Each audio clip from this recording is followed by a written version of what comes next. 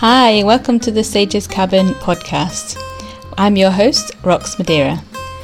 So grab a cup of tea and come and join me in the Sage's Cabin as we chat about everything from herbal gardening, herbal medicine, movement practices, wild food, postnatal and just general well-being.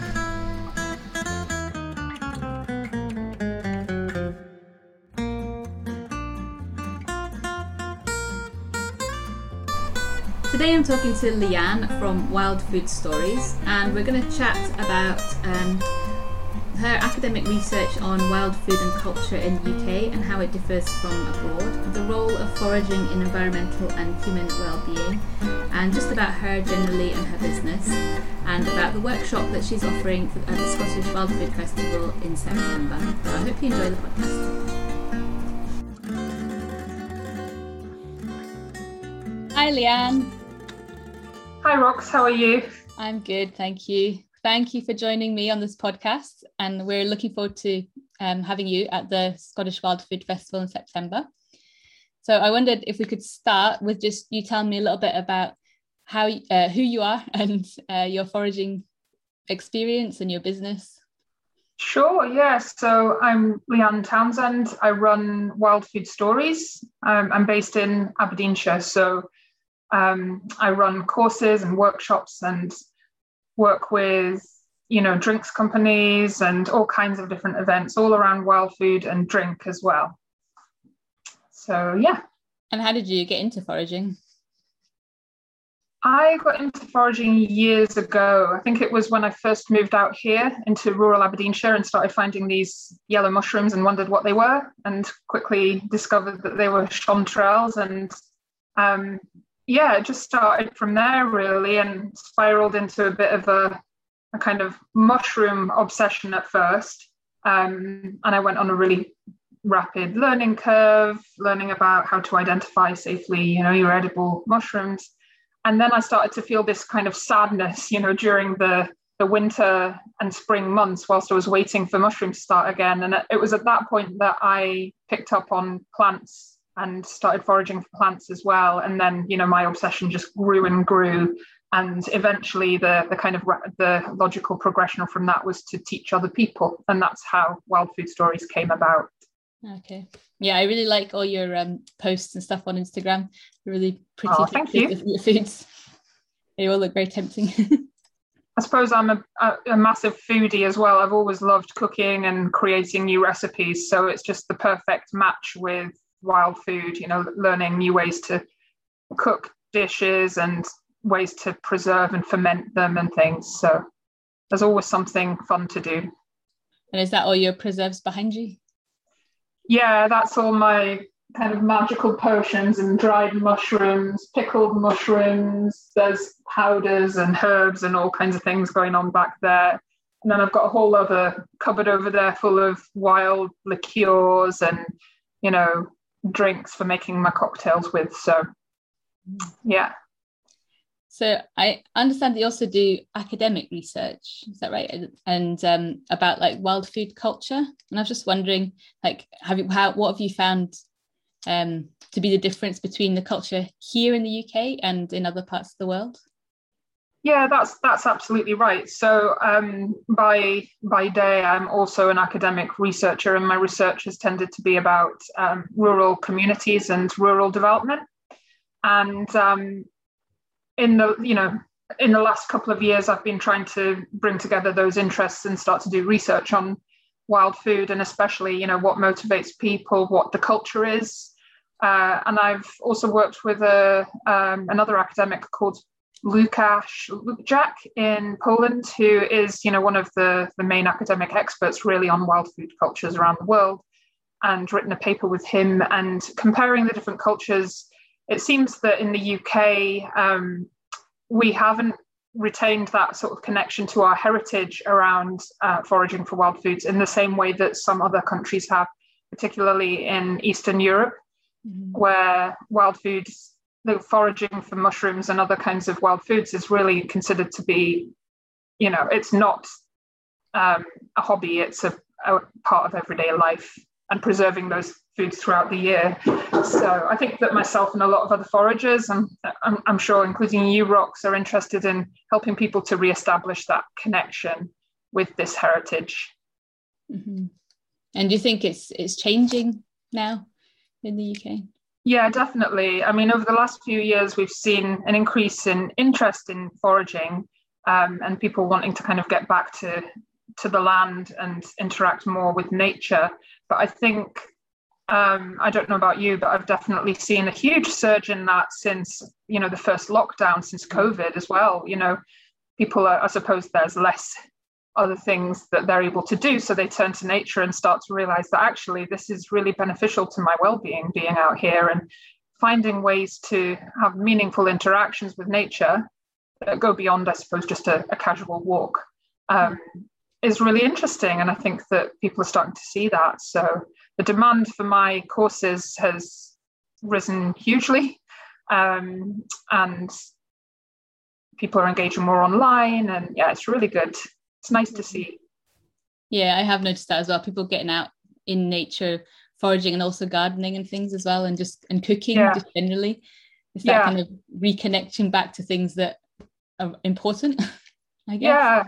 Yeah, definitely important. And, that kind of local movement as well, which people have almost been forced into it a little bit because, travel had kind of ground to a halt. And, it's really nice to see. And why do you think we lost that connection in the first place in the UK more than in other countries? I've heard various different theories on this, and I'm not sure how much truth. It's probably a little bit of everything, but somebody that I was talking to the other day mentioned the British Empire and the fact that we were going to all these different countries and bringing back spices and foods and things like that might have drawn our attention away from what our own native spices and kind of fruits and things like that. So that might be one reason. I suppose the rapid introduction of agriculture could also be a factor. Being an island rather than being connected, I don't know if that's somehow related to it as well. But having said that, I've done storytelling projects with like older people in a nearby village when only a few decades ago they were still collecting lingonberries and things off the local hillsides and selling them to Baxters who make the jams. Used to drive around in a little old-fashioned van and pick up berries from local villages, and it was like a small rural economy. So I don't think we have to look too far back to see when people were still doing this beyond it just being a bit of a hobby, and it being part of their lives and preserving. It kind of seems like we just really embraced the kind of the convenience food as soon as it kind of came in the 70s or whatever it was. Yeah, absolutely. And I think that just seemed to be where, nobody really understood the implications of convenience food for health. I don't suppose anyone realized at the time, this isn't as good for you. This isn't as good for the planet. This is going to go in the wrong direction. It just seemed to be the next big thing that, if you were anyone, you were feeding people this convenience food. And it was quite fashionable. So it kind of took over. Yeah, it's kind of given us a bit of a reputation, hasn't it, of being that our food's rubbish over here. I know that's what my kind of mother-in-law and stuff kind of think, I think. It's a really unfortunate reputation that Scottish food has, especially if you look at some of the really good stuff that's coming out, in food and drink in Scotland at the moment. Some of the best, produce in the world and some of the best chefs in the world as well. But it unfortunately just has this really dire reputation. Yeah, I guess things it changed quite slowly though, wouldn't it, for people to kind of change that perception of what we're doing and everything. Yeah, exactly. So you also talk about like the role of, we just mentioned it, like the role of foraging in environmental health and people's well-being. So why do you think it's important for people to and why do you think it's beneficial for people to go and reconnect with the land like this? I think that spending time in nature is always beneficial to your mental well-being, but there's something extra that comes when you do something meaningful that connects you to that landscape, I think. So, like in my own case, for example, I always enjoyed just, I've always had dogs, and so I've always enjoyed a walk in the woods. But I think that the real change for me came when I began foraging, because that made me feel like I was part of that habitat. Because we are part of that habitat, we belong there just as the other animals do. And that's something else that's been lost, isn't it? Yeah. That understanding that we are actually part of that natural system. And so that's something that's really important to me, to get people to see that, and doing something that physically and emotionally connects you with the land, and you're interacting with it in a meaningful way, is really powerful, I think, in that respect. Yeah. And so if ever I'm having a really bad day, it's amazing what just a half-hour forage can do. I'm paying more attention to my natural environment when I'm foraging, because I'm looking for the different species. I'm paying attention to the, how damp is the soil, what's growing here. If I see a particular species of mushroom, then I should follow this little path into the forest to see if I can find something that I know grows close by to that other species. So it's really expanding that understanding, and just being in a really therapeutic environment, Yeah. And I think as well, because you're kind of using all your senses, aren't you? A lot more than maybe you are if you're just going out on a quick stroll or something. Yeah, you're just tuned in, aren't you, completely? And sometimes even in ways that you can't fully consciously understand. Mm-hmm.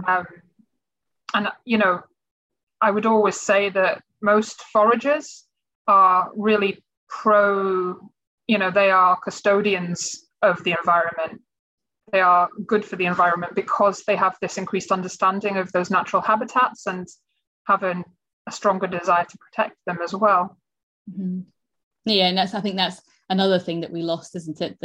That connection and that custodianship. We've just kind of got into this habit or this culture of just take and grab everything, and just, not thinking about the other species that maybe we need to utilize those plants or rely on. Yeah, exactly. But you start to realize that once you start to spend more time there, and you see the subtle differences from one visit to the next based on different factors, Yeah. So you're coming to the festival in September. So can you tell us a bit about your workshops that you're offering? Yeah, okay. So we're going to do a foraging walk. It's a good time of year to hopefully find mushrooms, as well as hopefully a nice array of different plants. We should find some interesting fruits and seeds and botanicals as well. So we can talk about those different species from a number of different angles, like how we can use them in cooking, how we might use some of those seeds as kind of native spices, botanicals in drinks, that kind of thing. Hopefully there'll be some tasters so that people can get an idea of the different ways that I use these different plants and mushrooms as well. Fingers crossed we have some rain and we find some good mushrooms as well as the plants. Yeah, although not too much rain on the day. Fingers crossed. Yeah, not on the day. Exactly. That's what we're looking for, just in advance. Yeah. That's great. Thank you for taking the time to chat to me. No problem. I look forward to seeing you at the festival. Yeah, it's going to be brilliant. I can't wait to be there. Can you tell people how they can connect with you? No problem. Yeah. So on Instagram, I'm at Wild Food Story, all one word. Facebook is Wild Food Stories. And then my website is wildfoodstories.co.uk. Great. That's great. So thank you. Right. We'll see Thanks, you Rox. again soon. Looking forward to seeing you soon. Yeah. Bye. Bye.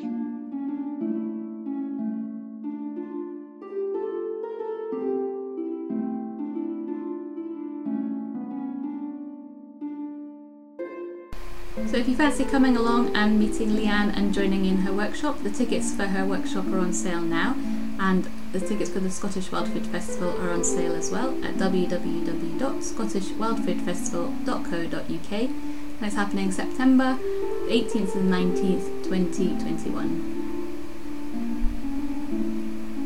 If you like the podcast, please like, share and spread the news so other people can have a listen too.